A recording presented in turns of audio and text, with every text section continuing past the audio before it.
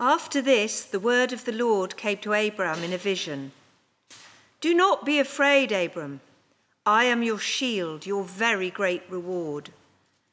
But Abram said, "Sovereign Lord, what can you give me since I remain childless, and the one who will inherit my estate is Eliezer of Damascus?" And Abram said, "You have given me no children, so a servant in my household will be my heir." Then the word of the Lord came to him, "This man will not be your heir, but a son, who is your own flesh and blood, will be your heir." He took him outside and said, "Look up at the sky and count the stars, if indeed you can count them." Then he said to him, "So shall your offspring be." Abram believed the Lord, and he credited it to him as righteousness.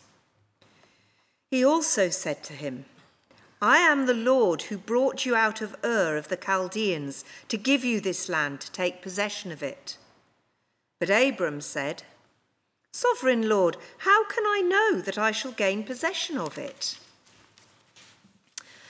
So the Lord said to him, "Bring me a heifer, a goat, and a ram, each 3 years old, along with a dove and a young pigeon." Abram brought all these to him, cut them in two, and arranged the halves opposite each other. The birds, however, he did not cut in half. Then birds of prey came down on the carcasses, but Abram drove them away. As the sun was setting, Abram fell into a deep sleep, and a thick and dreadful darkness came over him. Then the Lord said to him, "Know for certain that for 400 years your descendants will be strangers in a country not their own, and that they will be enslaved and ill-treated there. But I will punish the nation they serve as slaves, and afterwards they will come out with great possessions. You, however, will go to your ancestors in peace and be buried at a good old age. In the 4th generation your descendants will come back here, for the sin of the Amorites has not yet reached its full measure." When the sun had set and darkness had fallen, a smoking brazier with a blazing torch appeared and passed between the pieces. On that day the Lord made a covenant with Abram and said, "To your descendants I give this land, from the Wadi of Egypt to the great river, the Euphrates, the land of the Kenites, Kenizzites, Cadmonites, Hittites, Perizzites, Rephaites, Amorites, Canaanites, Girgashites, and Jebusites." Our second reading is Romans 4, verses 1 to 5. "What then shall we say that Abram, our forefather, according to the flesh, discovered in this matter? If, in fact, Abraham was justified by works, he had something to boast about, but not before God. What does Scripture say? Abraham believed God, and it was credited to him as righteousness. Now, to the one who works, wages are not credited as a gift, but as an obligation. However, to the one who does not work, but trusts God who justifies the ungodly, their faith is credited as righteousness." This is the word of the Lord.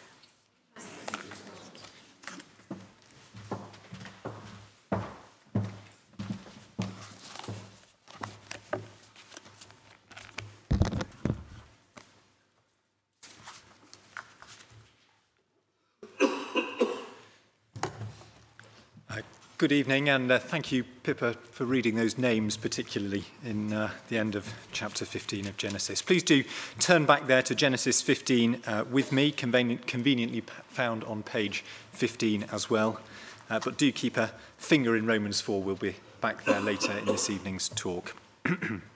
My name is Paul, and I'm a member of the Emmanuel Church family. Let me pray as we begin this evening.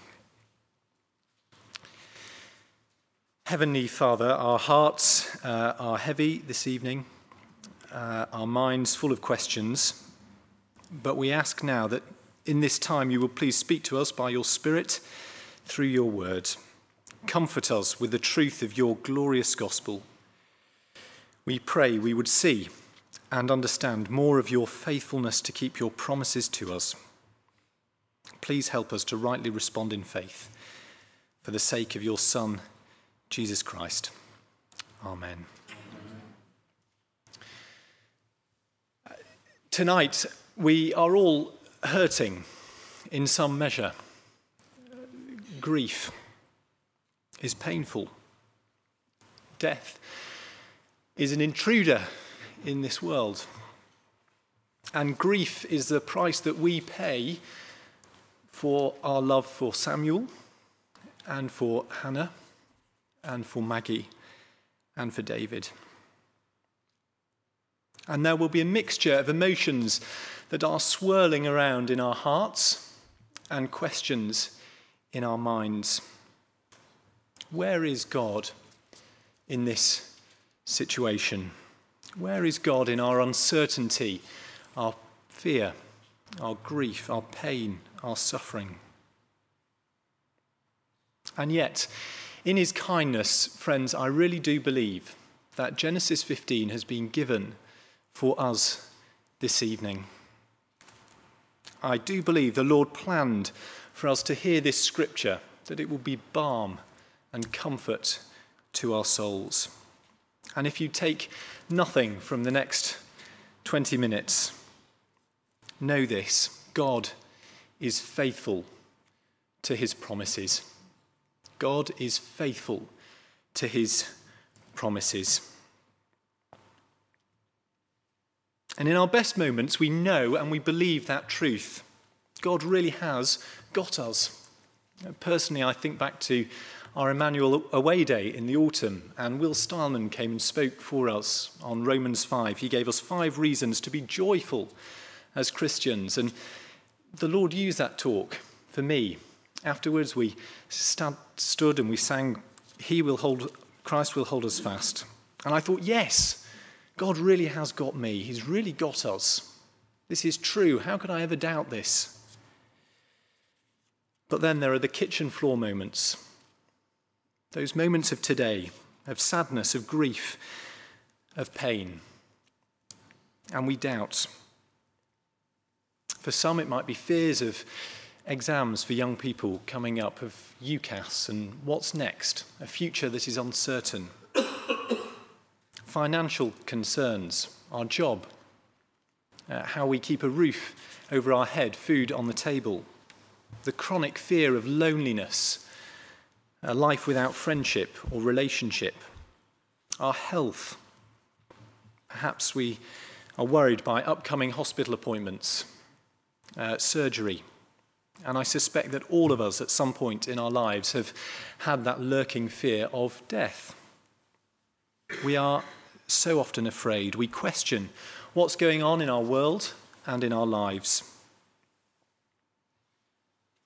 These are the highs, but also the lows of the Christian life.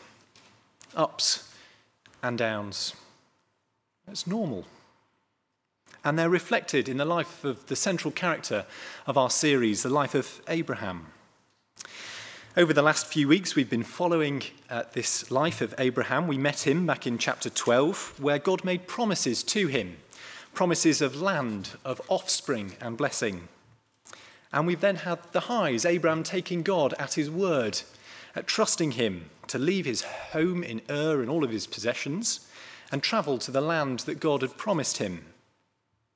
And then in chapter 14, a chapter we've skipped over, Abraham acts in faith to defeat 4 kings with just 318 men. But in between those 2 highs, there's a significant low. There is a famine in the land, and Abraham fails to trust God for his provision. He goes down to Egypt in search of food and then attempts to play the "my beautiful wife is actually my sister" trick, failing to act in trusting God for protection, for provision, and resulting in God's judgment on Pharaoh and his household. And now at the start of chapter 15, we come to Abram, a fearful man. That's at least what we can assume from verse 1. After this, the word of the Lord came to Abram in a vision. Do not be afraid, Abram. I am your shield, your very great reward. Abraham is not to fear. God is Abraham's shield, his possession. God himself is Abraham's very great reward. And we'll understand more of that, I think, as we understand the God at the heart of this passage, the God who is faithful to keep his promises. This is what the first readers of the Pentateuch, the first 5 books of the Bible, needed to hear as they stood on the plains of Moab and they looked to the promised land. No doubt they were fearful about the conquest that was coming. And yet God here tells us, do not be afraid, for I'm faithful to keep my promises. It's what we have to hear tonight. Rescued from slavery to sin by Jesus on the cross, we stand as God's church and we look forward to the day when we will be with him in eternity. But for the moment, there are real and present fears. Do not be afraid. God is faithful to keep his promises. We can have faith in God's promises. He is faithful to keep them, which brings us to our first point this evening, which is God's promises are received by faith, verses 1 to 6. So verse 1, God comes to the Lord, the word of the Lord comes to Abraham and reassures him, do not be afraid. But Abraham, having been given the promises of chapter 12, questions the Lord. Verse 2, Sovereign Lord, what can you give me since I remain childless, and the one who will inherit my estate is Eliezer of Damascus? And Abraham said, you have given me no children, so a servant in my household will be my heir. Here, I don't think that Abraham is failing to keep God's promises and trust the promises of chapter 12. I think rather he's questioning the timing of their fulfillment. And God responds with a further word of promise for Abram. Verse 4, it could not be clearer. The word of the Lord came to him. This man, Eliezer of Damascus, will not be your heir, but a son who is your own flesh and blood will be your heir. And the word of promise from God is then illustrated. Verse 5, God took Abraham outside and said, look up at the sky and count the stars, if indeed you can count them. Then he said to him, so shall your offspring be. I've been enjoying the cold, crisp weather this week. Not sure whether you have. And as many of you will know, my day job is as a secondary school geography teacher. And it's remarkable that amongst my colleagues, the geography department become meteorological experts whenever there is a freak bit of weather. And this week, a colleague specifically came to our department to ask, how long will this cold snap last? Waste of their time, if I'm honest, because I know the future no better than anybody else. And we've also been asked why it is so cold. Well, the answer to that is, well, many answers to that, but one of the answers is that the cloud acts as a blanket to keep in the heat at night. So remove the clouds and it will be colder. But the benefit of removing the clouds on these cold, crisp winter nights is that you can go out and you can look up at the night sky. And I did this one night this week, knowing this passage was coming up. And you stand there and stare out into space. And you know, don't you, that the more you look, the more stars you see. And that's what God tells Abraham to do. He says, come out of your tent, whatever he was living in, look up at the night sky and count the stars. So will your offspring be. And you can just imagine, can't you, Abraham, there, 1, 2, 3, 4,568. It makes me wonder how long Abraham actually stood outside and counted before he got the idea. But he did get the idea, and we know that from verse 6. Look down with me. Verse 6, Abraham believed the Lord, and he credited it to him as righteousness. Abraham believed the Lord. Abraham had faith. Abraham took God at his word. He believed God's promise. And because Abraham was willing to take God at his word, God credited it to him as righteousness. Righteousness simply means a right standing before God. It's not a subjective feeling, but an objective status. It's the language of a courtroom as a judge declares not guilty. But it's more than just that absence of wrongdoing. It's the presence of perfection. And notice this status is not earned by Abram. Instead, Abram has believed God's promise of verses 4 and 5, and God then credits it to him as righteousness. Righteousness was apart from him, separate from him, but now it has been given to him by God. God has justified Abram, we might say. God has made him righteous. And this vitally important verse sets the pattern for how we too are made righteous. It sets up the doctrine of justification that follows through the whole of Scripture. And that verse 6 was picked up in our second reading this evening from the Apostle Paul, writing in Romans chapter 4. Please do turn with me back to that second reading just for a moment. Romans chapter 4, and it's on page 1131. 1131. And Paul here is explaining that nobody can boast because of keeping God's moral law, not even Abraham. Rather, Romans 4 and verse 3, Abraham believed God and it was credited to him as righteousness. That's verse 6 of Genesis 15 being quoted by Paul. And Paul then unpacks that in verses 4 and 5. Now, to the one who works, wages are not credited as a gift, but as an obligation.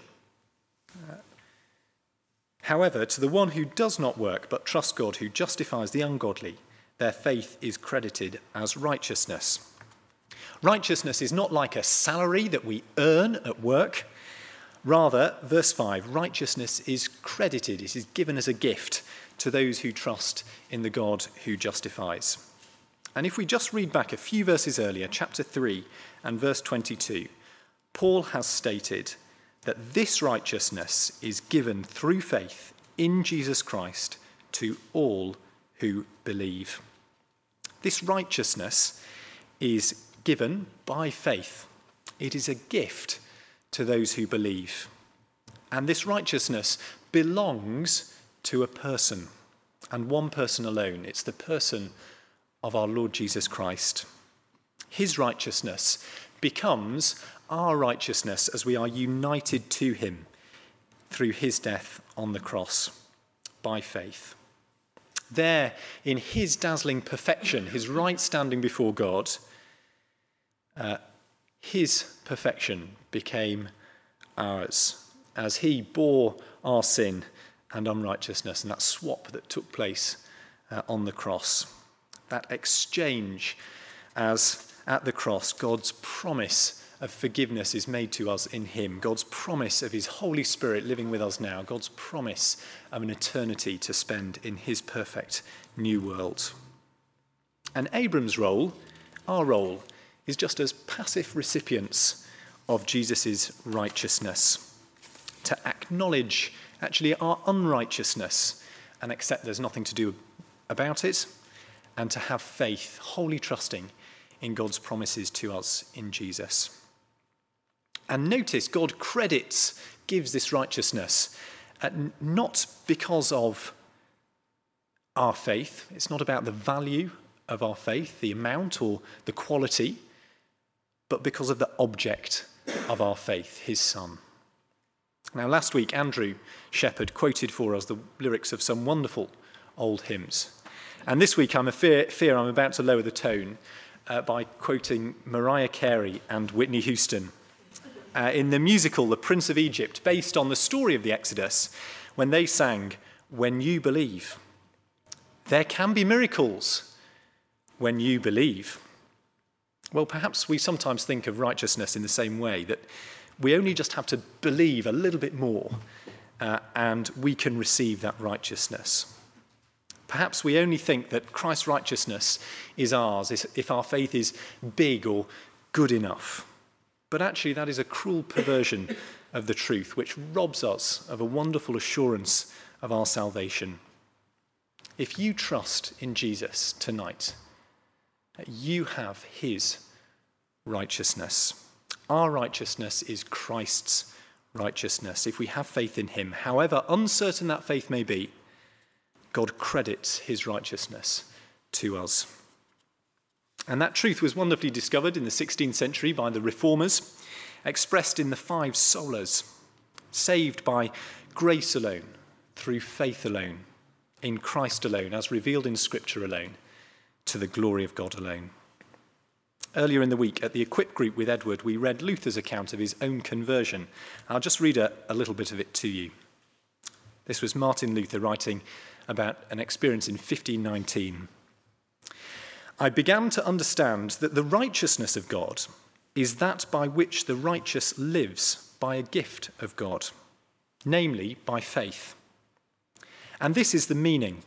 The righteousness of God is revealed by the gospel, namely the passive righteousness with which merciful God justifies us by faith. As it is written, he who through faith is righteous shall live. And then Luther's reflection on his experience. Here I felt that I was altogether born again and had entered paradise itself through open gates. To paraphrase, this is the most wonderful news in the world. Luther understood God's promise of justification was to be received by faith. And in the words of Genesis 15:6, God credited it to Luther as righteousness. If you're not a Christian here this evening, trust God's promise of justification in Jesus. Have faith in him and his death for you on the cross. There is no other way to be righteous before him. If you are a Christian here this evening, the message of Genesis 15 is exactly the same. Have faith in God's promises.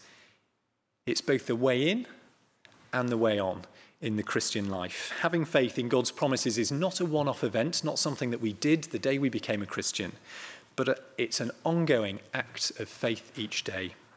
Knowing God's character, trusting his promises, acting in light of their reality. What do you fear? Exams, the unknown future, job loss, financial insecurity, heartbreak, illness, death itself. Do not be afraid, Genesis 15:1. No matter the ups, no matter the downs, no matter how we feel, by faith in Jesus Christ, if you trust in him, you have the status of being righteous before God. You are objectively declared righteous because of him. God is faithful to keep that promise and bring you through the trials of this life to eternity with him. Which brings us to the second part of our passage, if you want to turn back to Genesis 15, on page 15, and our second point, which is that God's promises are sealed by covenant, verses 7 to 21. In the second part of our reading, God reiterates now his promise of a land, verse 7. I am the Lord who brought you out of Ur of the Chaldeans to give you this land, to take possession of it. And Abram questions again God's promise, verse 8. Sovereign Lord, how can I know that I shall gain possession of it? Again, this question I don't think should be confused with doubt. Abram instead wonders how God will fulfill this promise to him. After all, the land is full of all of those people that filled the land in verses 19 to 21. I won't go to the trouble of reading them again. Back in verses 4 and 5, God then replied to Abram's questioning with that word of promise supported by his visual aid of the stars. But here God replies again with promise, and this time it's supported by the ancient world equivalent of a handshake on a business deal. God makes an agreement. He cuts a covenant with Abram. And glancing down at verses 9 to 21 on page 16, it's structured rather like a sandwich. There's the bread on either side of the filling. That's the transaction, the sort of legal bit, the agreement, shaking on the promise. And the bit in the middle then, verses 12 to 16, is God's word of promise, the content of the legal text, what God is actually promising. And so we'll start with those verses in the middle, verses 12 to 16, God's word of promise. Verse 12, as the sun was setting, Abram fell into a deep sleep, and a thick and dreadful darkness came over him. And God then reveals to Abraham, through a dream that he has, the next 400 years of history. Verse 13, then the Lord said to him, know for certain that for 400 years your descendants will be strangers in a country not their own, and that they will be enslaved and ill-treated there. But I will punish the nation they serve as slaves, and afterwards they will come out with great possessions. The first part of the dream foretells the story of God's rescue in the Exodus. The Exodus story then acts as a blueprint for salvation throughout Scripture. And notice, like us, God does not promise that everything will be okay all of the time. There will be some significant lows for God's people, slavery, ill treatment, as well as the highs, God being at work to rescue them out of that slavery. Abram personally won't live to see that rescue fulfilled, but he is promised, verse 15, a long life. You, however, will go to your ancestors in peace and be buried at a good old age. And Abram's descendants will then return to the land God has promised them to live. Verse 16, in the 4th generation your descendants will come back here, for the sin of the Amorites has not yet reached its full measure.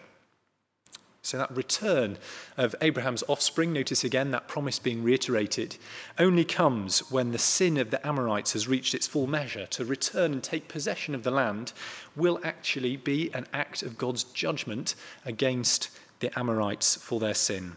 And that's what's happening in our Bible when Joshua leads God's people to take possession of the promised land by crossing from the plains of Moab through the Jordan River and into Canaan.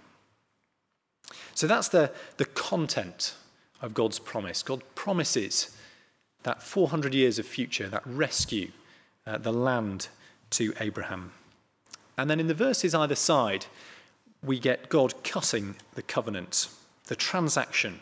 God makes this agreement with Abraham. And this sort of agreement was really quite common in the ancient world. Animals were gathered. You can see that verse 9. The Lord said to him, bring me a heifer, a goat and a ram, each 3 years old, along with a dove and a young pigeon. Verse 10, Abraham brought all these to him, cut them in two, and arranged the halves opposite each other. The birds, however, he did not cut in half. So the animals were gathered and they were chopped up in half, and then they were arranged either side of a pathway, rather like the chairs are here, and we've got the aisle down the middle. And both parties to the agreement, to the covenant, would walk up and down between the animals cut in half. And it said to each other, if you or I break this covenant, break this agreement, let us be like these animals that we're walking between. Let us be like these animals that are torn in half if we don't keep the deal. But verse 17, something remarkable happens when it comes to actually walking in between these animals that Abraham has arranged in half. Verse 17, when the sun had set and darkness had fallen, a smoking brazier with a blazing torch appeared and passed between the pieces. Abram is still asleep from verse 12 when this deal is done. There could be no shadow of doubt that Abraham has nothing to do with or no part in agreeing to keep this covenant. God alone, verse 17, that smoking brazier with a blazing torch, passes between the torn animal carcasses. God alone is totally committed to keeping the promises that he has made in verses 13 to 16. So much so that he will keep this covenant even on Abram's behalf. God will give Abram offspring, land, blessing. He'll fulfill that Exodus rescue. Or else, God is saying, he himself will be torn in half. Well, 4,000 years of salvation history lie between Genesis 15 and us in 2024. And we're more privileged than Abraham in many ways in having the benefit of historical hindsight. We know from reading on in our Bible in Exodus and Joshua's conquest of the land that verses 13 to 16 do come true. God fulfills the promises that he makes to Abraham here. God is faithful to his promises and we can trust them. And yet the story of the Exodus was only the trailer for the full film. God's promises to Abraham were fully and finally fulfilled as he sent his son to be our rescuer. God had not failed to keep this covenant. Rather, we had. And yet God was so committed to keeping his covenant that Jesus would be torn in two on the cross. Jesus was overcome by the thick and dreadful darkness of God's wrath poured out against our law-breaking. Like the animal carcasses, Jesus was sacrificed to fulfill God's promises to us and to Abraham. God's promises to us are sealed by a new covenant in Jesus' blood. That's what we remembered this morning. We remember when we come and share the Lord's Supper here together. We feed on Christ's body and we drink of his blood by faith in our hearts as we remember that God is faithful to keep his promises to us.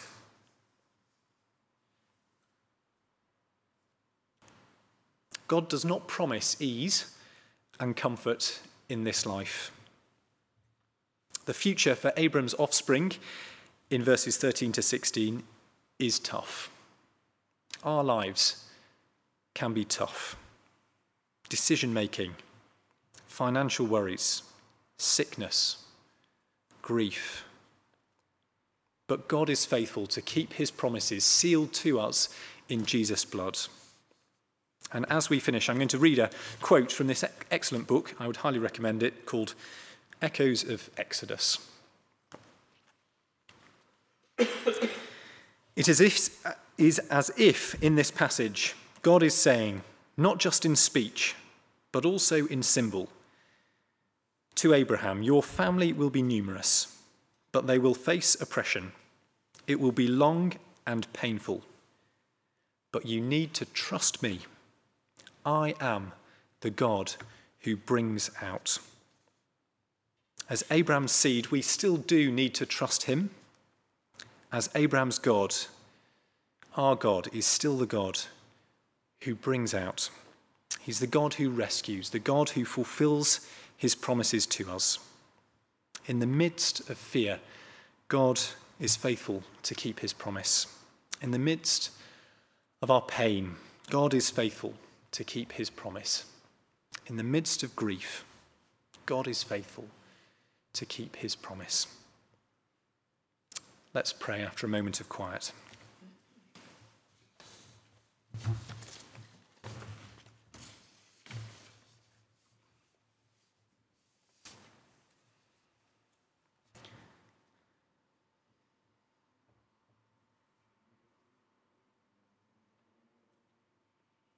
Our Heavenly Father, we thank you for this word of Scripture to us this evening, and we thank you that your Holy Spirit is at work in speaking through your word. We pray that you would take and use what we've heard this evening, and you would use it to comfort our hearts with the wonderful assurance of your righteousness in Christ. Thank you that that is ours through faith in him. And we pray that you would remind us each day in this week ahead that you are faithful to keep your promises.